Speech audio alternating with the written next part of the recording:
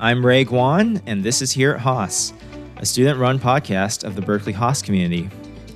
Today, we're joined by Heather Whiteman, a people data enthusiast teaching the People Analytics course at Berkeley Haas. Welcome to the podcast, Heather. Great. Thank you so much. Happy to be here. Why don't you first just tell us about your journey on the People Analytics path and how it led you to Haas? Yeah, it's definitely been a bit of a long journey to get there, as I'm sure might be true for many people. I always was certain that I was going to be a monkey psychologist. I first chose my university for undergrad, which was UC Davis, specifically because that is where the California National Primate Research Center was focused. And I always joke that if anyone needs their monkey trained, I am certified, so give me a call. I can help you out with that. But the funnier part was that somehow led me to the business world. This one article was such a lightning bolt moment for me where I was like, wow, we could use data and research to identify behavioral patterns in situations that really affect people's lives in terms of their access to economic opportunities, to future growth, all of these things. And I became obsessed with the idea. I ended up switching careers right away. And I ended up moving into more of a career in what is known as industrial organizational psychology to be able to study how people at work think and apply things, and always with a focus on the analytics. And that's really what then turned into a career. So I spent some time working in what's known as affirmative action and equal employment. So really supporting organizations and individuals to ensure that there wasn't bias and discrimination. I then turned that more into what you might call HR research type of careers. I went further in my education and got a PhD in human capital management. So how do we think about people and the value and how we connect it? And built that into a broader career, multiple organizations, leading at various levels, including all the way up to vice president levels of how do we drive talent decisions based on information, based on data for large companies and in different contexts. So analytics has been there throughout. The people part came after the monkey part, but definitely always a thing about data and analytics. At the time that you started, was that kind of a future thing? Because when I went to college back in the mid 2000s, I think that was kind of the next big thing. I'm curious on how you were able to develop an interest in analytics at such kind of an early stage of the movement. Yeah, it's such an astute question because at the time, data wasn't quite yet as popular as it would soon become. Nobody had even really coined the term yet, data science or data scientist. At that time, we were still calling them statisticians, analysts. Yeah. And it really wasn't this sexy new term. We hadn't started seeing all these Forbes and HBR articles about big data yet. And so there wasn't really a community yet. There wasn't a connection point. And in fact, it's where I know some of my first job titles were very weird made up ones because nobody knew what to call this kind of thing. So we might just call it a strategy person or a researcher. And so it's definitely was an emerging area as data was emerging.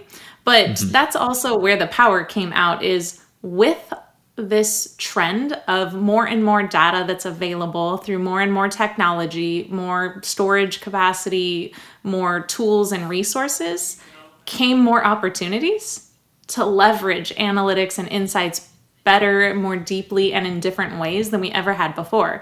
Data's always been there. Statistics, data science, the concepts have always been around. The quantity, quality, veracity, velocity, variety of data has just fundamentally changed since 2000. And with it has come all these really exciting new careers and technologies and approaches, and people analytics being a very hot, very, very quickly growing field, feeling that effect. I love what you had said there. I think I caught quantity, quality, veracity, velocity. I don't remember the last V. Variety. Variety. There you go. I'm going to have to put that on like a poster or something. I love that. The two Qs and Well, three just so you Bs. know, there is something called the 5 Vs of data science. We'll link the 5 Vs in the show notes for sure. Moving on to when you started working professionally, you've held a variety of roles, like you mentioned, from your decade plus of experience from workforce planning expert to the global head of people strategy.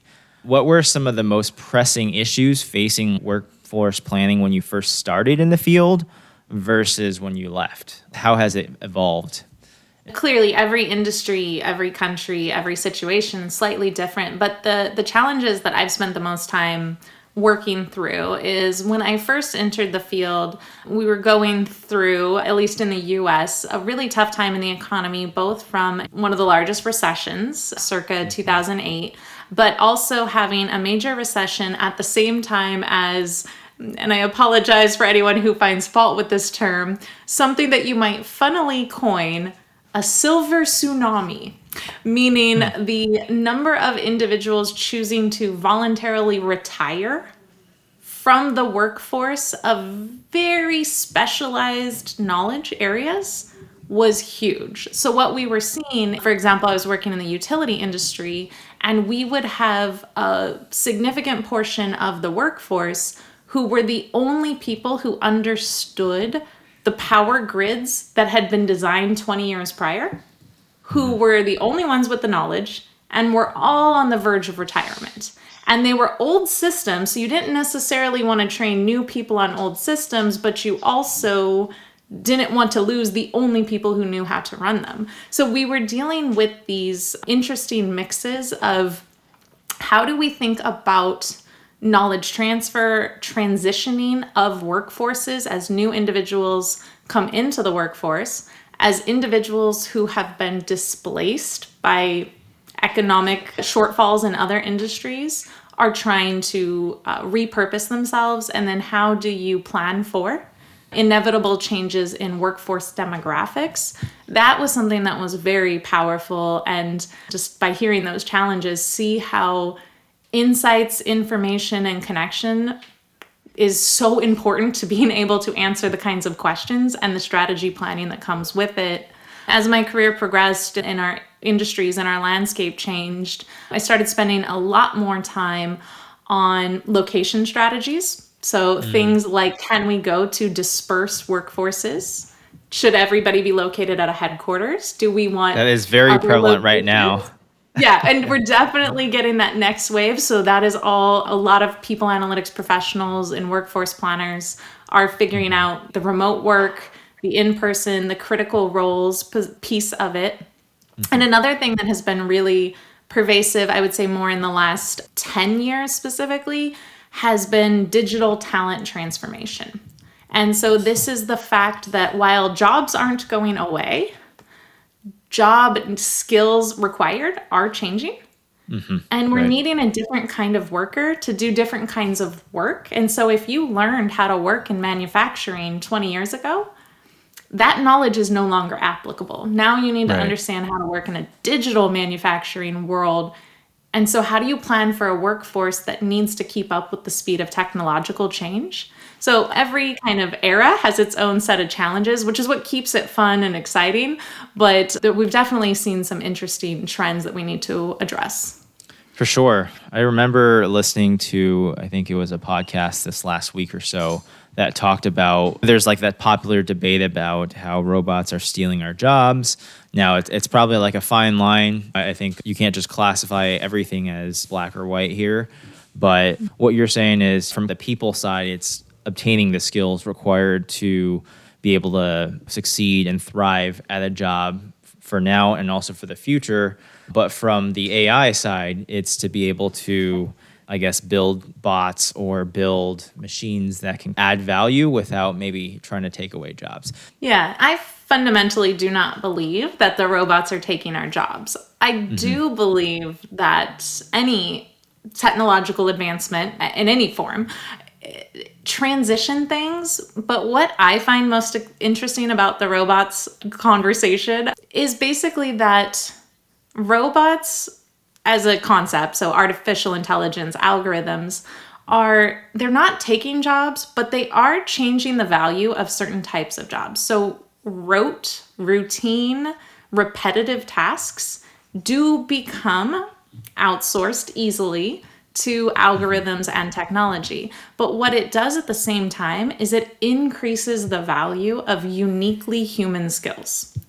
As those tasks can be completed by other ways, our ability to problem solve, to collaborate, to come up with ideas, and really think differently about non-specific tasks, that becomes more valuable. And so the skills that we're building, especially in programs like at Haas, actually become more and more valuable as the technology increases. One of those human skills that we have, now this is going to be broad, but there's still a lot of value in human judgment. And so I remember in the class that you were teaching us this spring in people analytics, you had mentioned that one of your proudest accomplishments at the time was designing this model that was 85 to 95% accurate in terms of predicting employee retention or what employees were going to do. However, eventually you actually regretted building that model because the decisions that it led to on the human side maybe were not very favorable. So I want you to maybe elaborate on that a little bit for our listeners, as I found that to be a very unique story in class. Yeah, it's one of those personal failure stories that I'm comfortable sharing because I got so much learning out of it. But I had always been so focused on data and algorithmic answers, and I was certain that I could build this very predictive model. Who's going to leave the company, when, and I did. I did a very good job. I used a technique that I actually teach in the People Analytics course and built a model very similar to what we learned in the class.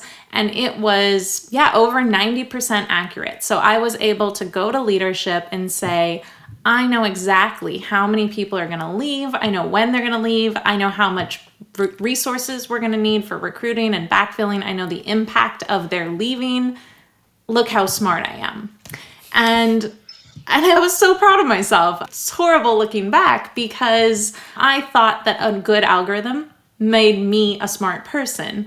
And then after time and looking back, I realized how horrible of a leader am I that I have this knowledge, I have this information about who's going to leave, when, from where, and its impact, and I haven't done anything with it.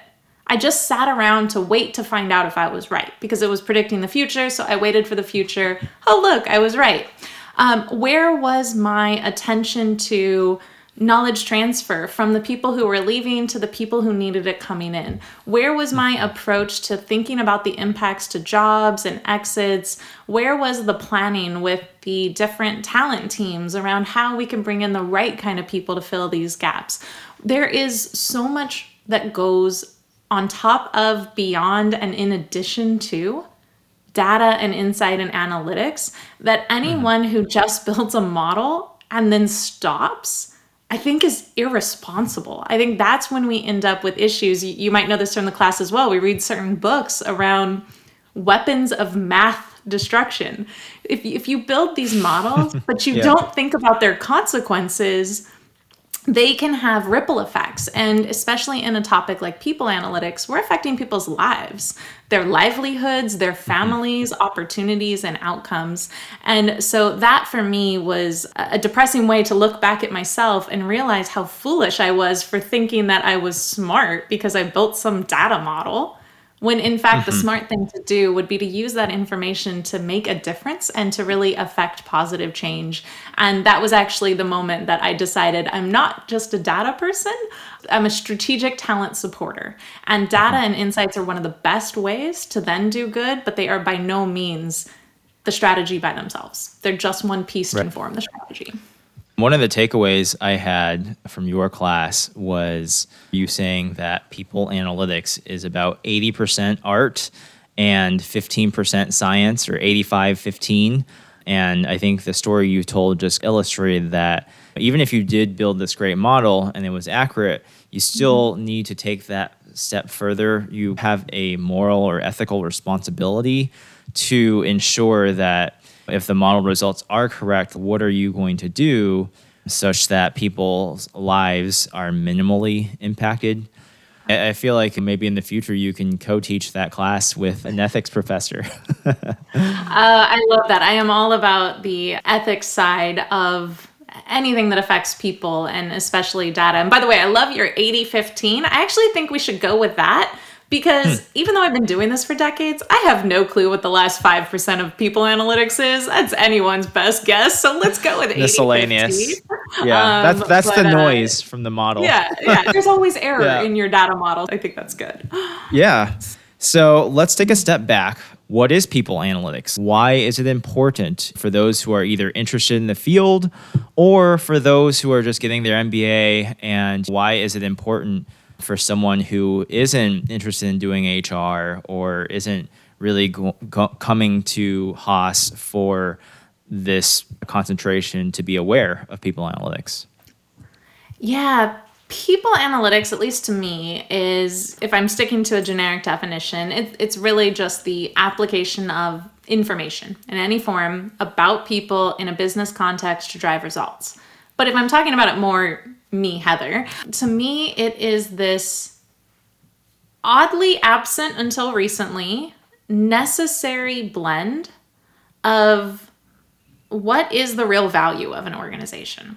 Because the value of an organization is not in its financial capital. It is not in just how much money they have, how many buildings do they own, how much raw materials do they have to make widgets out of.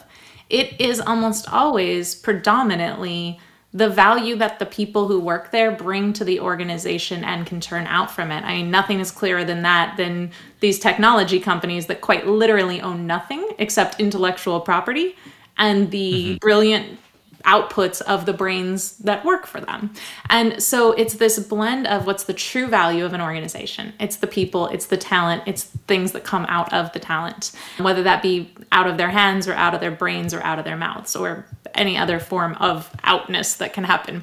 It's the true value of organizations blended with this new era of data and information to inform what we do. I'm not sure if I like this analogy, but many people talk about data as the new oil. It is the new source of value. And so why wouldn't we tie this way to get insights and meaning out of our most valuable asset, which is the people? And then it adds in, it needs to blend that with what had typically been reserved for, those HR people. Let's not forget that the H in HR stands for human. Let's not forget that even though there's value in the form of work outputs, and even though there's information and power in data, we're still talking about humans. We're still talking about people. We're still talking about privacy and confidentiality and decisions that affect lives and affect generations and outcomes to come. So there's this interesting intersection of the more that we can understand this most valuable resource, the more we can also not just manage them, but also do things for them, with them. So not people analytics about people, people analytics for people. And to me, that's really why I'm passionate in the area. It's actually why I didn't want to only be a practitioner and to do it within an organization. I want to also educate because I believe there is this underlying notion that we should be using people data for good. Now that good can sometimes be the good of the organization, but I'd also want to make sure it's always the good of the individual as well. Yeah, for sure. I think over the last 20 or 30 years, we've evolved into thinking that people are essentially just offering utility for companies to companies actually offering value to people, right? Like we're no longer in the generation of like my parents or even further back where you work at a company for 20, 30, 40 years, get a pension plan and retire. Like people are mobile now. People my age, rarely will you find someone who has been at the same company for their entire career, right? Yeah. And so, that's such an interesting thing that you had mentioned, because even if you're not in the psychology space, right, or in the sociology space, or you don't work in HR, even if you are like a manager in finance or in product management, people analytics still matters because you still want the best employees. You still want to keep your employees happy. You still want to lead with value and offer value to your employees and develop them. That being said, then 5 years ago, people analytics really wasn't a huge deal or still a bit unknown. What do you think made it kind of a hot topic today? Definitely, people analytics was not a term that really anyone had heard of probably 5 years ago. You maybe heard some HR analytics, some workforce analytics, but very rarely. And I think there has been a fundamental shift in the realization of organizations of where that value lies. So many different researchers and companies will say that at least 70% of a company's value resides in the people. That is something that historically people did not appreciate up until 2021. Wait, you mean it was too low, or that 70% was too low? Well, no, actually, in the past, there was no acknowledgement whatsoever that people were value. Okay. Up until recently, if you pull up any company's balance sheet or annual report, you will find that for the last about 100 years, that over 95% of companies list their human capital as only a cost, only a negative on the balance sheet.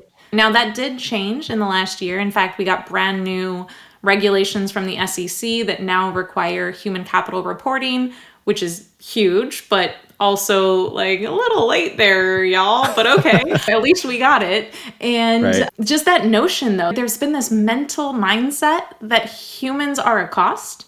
And so whenever a company would hit a financially rough patch, first thing they'd always do, layoffs. It'd always be cut the employees. And so you'd hear about a company getting into a rough financial situation, and you'd hear of hundreds and hundreds of people losing their jobs. That is a knee-jerk reaction to treating human capital as a cost only and not as a value add. Because if you were treating it like a true value, then you would realize that when you cut those heads, you cut future revenue. And that is a mindset that has only shifted in the last few years. And with that mind shift has come the realization and the importance of the value of people. And with the value of people comes the questions of, how do you measure human capital value? How do we measure squishy things like knowledge, collaboration, ideas, goodwill, and all of these? And so people analytics has become a necessary approach to saying, oh, good question. How do you measure that? And so that's where the 80% art comes in, is it is very hard to measure people. It is very hard to measure motivation and productivity and performance. And so there is a lot of art that you have to blend in with the science, and it's all kind of circling around right now with more questions coming from the boards, coming from the CEOs, coming from the CFOs of what is the value of our human capital. And that's really driving the need and the impetus for more and more people analytics today. Yeah. And I think because people are so hard to quantify, that, would you say, is that kind of what makes it different from just traditional like business analytics, or I guess HR work that is maybe more qualitative than quantitative? Yeah, you put it perfectly. I think people analytics are a form of business analytics, but with that special nuance that even though people analytics is analytics that informs the business, people are uniquely different when it comes to measuring them. You cannot measure the person the way you can measure monetary value. You cannot measure a person the same way you can measure defects in a product. When you get to measuring people, there is a whole human involved, a human that changes by mood, by situation, by factors that have nothing to do with work. Your personal life affects your work abilities. And so that's the side that historically HR has been a little more open to understanding that there's a whole human. They have family needs, they have relocation needs, they have different accessibility requirements to perform. And Where there's been a disconnect is the business analytics side has ignored the whole human, and the human resources side has tended to ignore the analytics. And so there's this need now to bridge so that the information and insights of the analytics can be applied, but that the whole human is considered. All of its factors, all of the things, the broader ecosystem of who you are as a human, not just your work output. And that's really where the differences between the two come up, but it's also where the power lies. Right. I think a lot of organizations now are rightly so making decisions on, like the example that you brought up, like layoffs, right? Sometimes they are necessary. Before, it might have just been a straight up numbers decision. But now I think the smarter companies are considering outside factors, right? Like, well, what if someone was on paternity leave, or maybe they have other things going on in their lives? If this job means a lot to someone who can't easily find another job, that could also factor into the consideration of any type of personnel decisions. Yeah, definitely. Cool. So you've been teaching at Haas now for a couple of years. Prior to that, I believe you were a VP as global head of people strategy at GE. So walk me through that transition from that role that you had there to teaching at Haas, or to just teaching in general. Yeah. There definitely was a bit of a natural progression. So I mentioned earlier too that I found my way into people analytics because I discovered this power of data and analytics to make a positive impact in the work world. And that's what first led me into people analytics. And over years, my scope grew. I took on bigger and bigger jobs, eventually leading very large global teams in many areas. I found myself, after also getting my PhD in this area, wanting to have a broader reach than just the organization that I work at. So I was finding myself speaking at conferences and mentoring other people because I remember that when I started in people analytics, I couldn't find anyone else doing this work. And so I was looking for mentors. I was looking for help. I was looking for anyone who's like, am I doing this right? And it was so hard to find the information, to find the connection. I was lucky enough to connect with a very small, like 5 people who I knew who did this work. And we were able to build this network and connection. So I was always trying to give back, always trying to connect, always trying to share at conferences. And I just wanted to formalize the learning in a way to get it out. And I was given an opportunity to teach a course at UC Berkeley Extension. And so I actually started with Haas via teaching at Extension, sharing a lot of the content. And then I got connected with a member of the Haas team and really talked about my vision and the need. And when I had that conversation around, look, how powerful could it be if the next business leaders were also capable of leveraging the power of people analytics, not just leaving it as this HR thing that's done by some individuals in one department, but really making it about a leadership approach to how we think about people in the workplace. And so I wanted to share and to teach that concept. And I'll be honest, I have a bit of a personal goal when I teach, and you probably felt this in the class. Anyone who takes the fall people analytics course will get this too. I am very, very passionate about the idea that we can make social impacts by thinking about the positive uses of people in economic ways, meaning that one of the best ways to affect social justice is by economic opportunities. One of the best ways to ensure fair, common, consistent outcomes for people of different backgrounds and areas is to have equitable opportunities to careers, to education, to advancement. And so the more that we can use analytics as one of the best things to avoid bias, to identify it where it exists, and then to actually mitigate it and make a difference, that's really what made me want to focus on teaching. Is I want to show people that there's a world of people analytics. And oh, by the way, people analytics is one of the best ways to counteract bias in organizations. Yeah, that's super important. And it's probably something that's been important throughout all of time, but especially as we go forward. And there's a lot of awareness, right, around, you talk about diversity, equity, inclusion a little bit in your class. And so I know in the last couple of years, there's just been a lot of more awareness, as there should, and taking that next step in, okay, what does the data tell us, right? Like, how do we make decisions that either address inequities or biases, and like you said, mitigate that, or at least be aware of it so that what used to be an unconscious or a subconscious problem is now conscious. And that is kind of the first step, at least, you can take to address. What have you learned from the students of Berkeley? I've definitely learned a lot. So I must say there is a special place for being instructor of an elective course, meaning I get a very biased sample, using research terms, of everyone who comes to the class has at least some interest in the topic. So I get so much out of the interest level and the involvement of the students. I have been very impressed with the different applications and stories. So I have had students, many of whom will share with me outside of class as well, how these principles apply to their own very unique experiences with their work and their industries. And so I've learned parallels from one student of how we even think about this in like a veterinary setting. I have had other students who have shared particular impacts that happen right with COVID occurring and how we can think about people analytics there.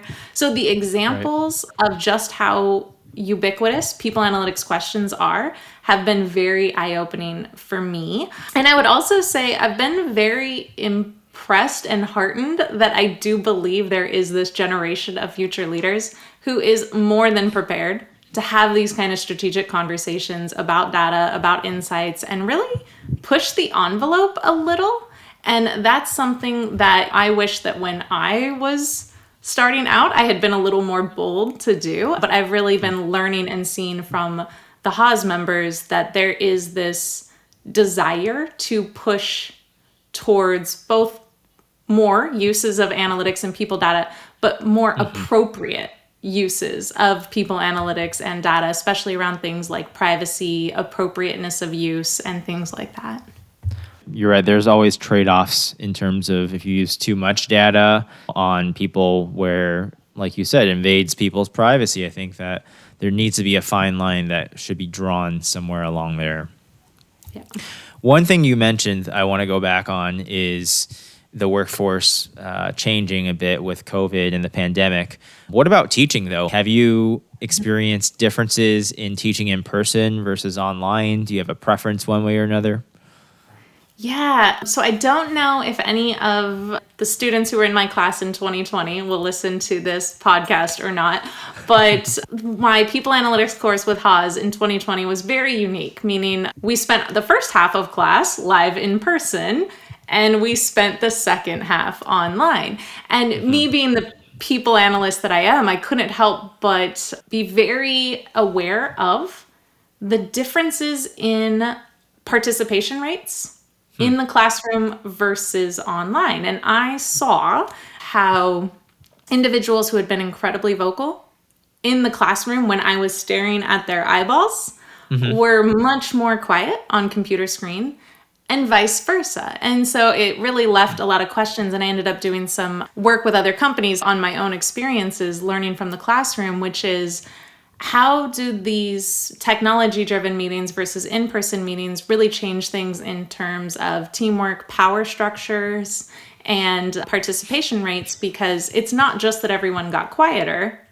Some people became more present.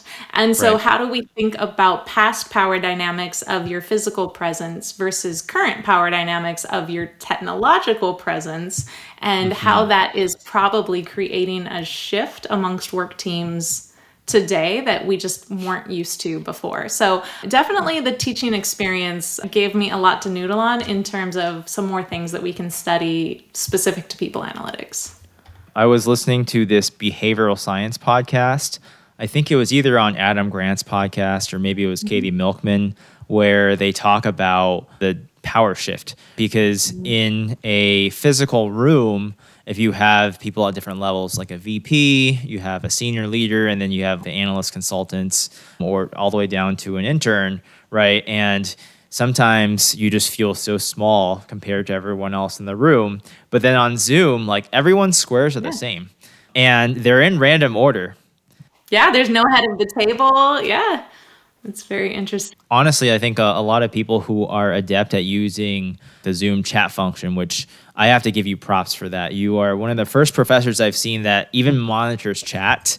But if you're adept at using that, that gives you an edge over others because you can interact, you can communicate in multiple ways, right? You don't just have to use your voice. You can send a private message to someone, or you can send like a message to the whole chat without disturbing the speaker.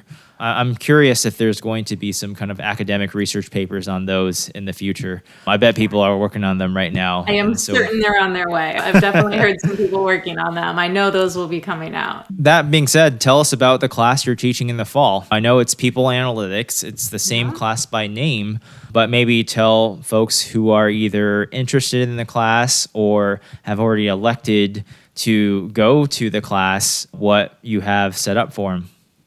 I would love for anyone listening to this, if you're interested, please sign up. We'll keep it fun. So People Analytics in fall will actually still be an online course. And even though we're heading back to the classroom, this one is going to be kept online. One, because it's on an accelerated structure, meaning it is only 7 weeks long.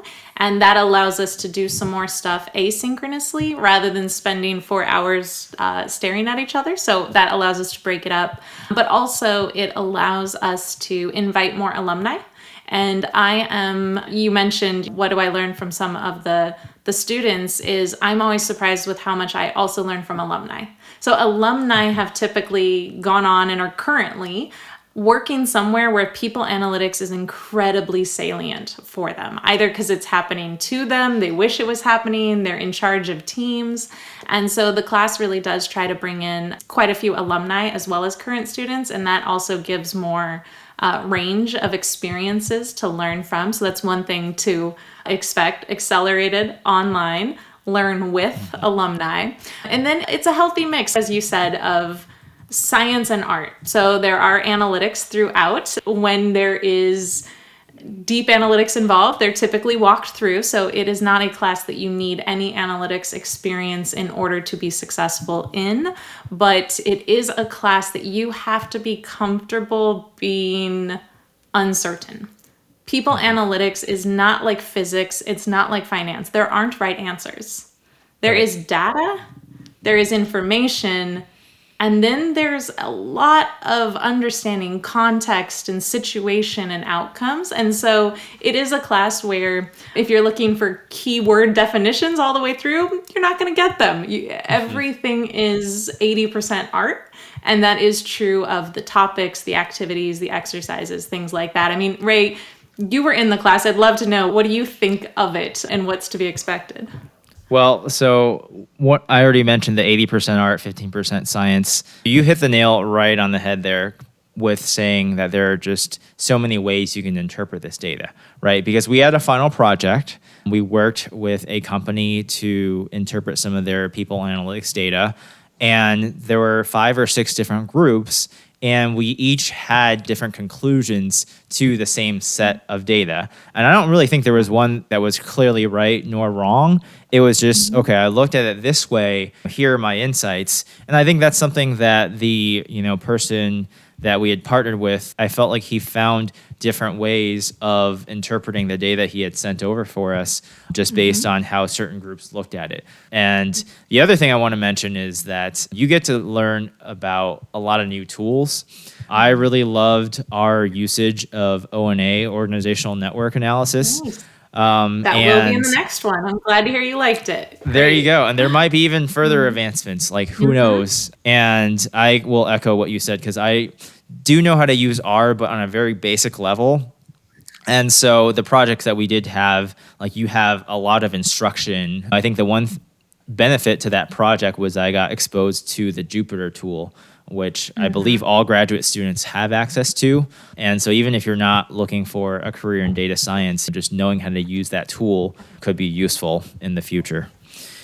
A good myth maybe to bust is you don't have to be a data scientist or a statistician to use people analytics. It's about being informed and making smart decision based on available data and information. And I think that's also applicable to the course. You don't have to be in the MSBA. That being said, you are welcome, and this course is appropriate for those who are in the business analytics program, but you don't have to have any background in analytics to use it and to know how important it is to the business. So true of the class, but also true of the profession. Yeah. We'll link Heather's email address in the show notes and her LinkedIn. You can send her questions like I did about her class prior to actually starting. I want to pivot now. Typically with each guest, we have this lightning round set of questions where it's just quick Q&A. So what is a favorite book that you've read so far this year? Ooh, great question. So I have a long list of favorite books. So a new book came out in just this year called Data Feminism. Now, some people get a little squirrely about the word feminism, but if that worries you at all, I'll just say the notion is it's about how do we think about data and the use of technology in ways that maybe aren't only designed by people who have historically always had the power. So how do we think about data from a standpoint of people without as much power and how that has affected our world and society? So I would say one of my current favorite books is Data Feminism by Catherine D'Ignazio and Lauren Klein, but that I have a long list. So if anybody has interest in books about data and their impact on their world, shoot me a note. I would be happy to send you my reading list of choice. Yeah, for sure. What is your favorite metric that is specific to people analytics?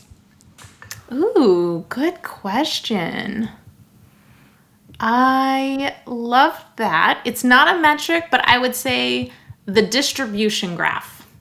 I like to see how data is spread out and see it visually before jumping into any kind of analysis so that I know what I'm getting into. I like getting a picture of what's going on. Yeah, and that's one of the things you had taught us, right, is to not just look at the mean, is to look at median, mode, like distributions, confidence intervals. These are all very I always important. say, don't be average. Everybody's average. They all just want to calculate the average. Don't be average. Be different than the average. Yeah.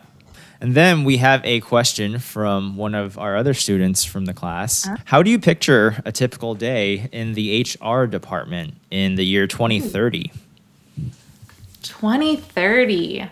I like that. I think that I envision an HR manager, meaning a person who's just supposed to kind of deal with HR stuff as it comes up. I envision them getting to the office, going to some kind of all-employee or team meeting, and afterward, they have this text analysis of all the comments and all the replies said to the last organizational announcement so that they can get a read on the employee sentiment of the organization. And then they take that into their regular lunch meeting with the business leader that they support, and they talk about the employee sentiment before going on to the topic of the whole human well-being program that they are rolling out and how employees are interacting with not just the work, but the community and the impacts on the environment as a broader sense of the value that the employees are bringing to the company and to the world. How about that? That sounds so awesome. I like the optimistic forecast that you project. I guess we have one more question from another student. With COVID just forcing a lot of us to work from home, right? Some companies have enforced policies that will allow employees to work from home forever or for an extended amount of time or just be able to work remote as long as it's within certain business hours. Sometimes for certain roles, you don't even have like specific business hours anymore. After the pandemic subsides maybe in a couple of years, how do you envision the future of work in terms of people working remote or working in person or hybrid?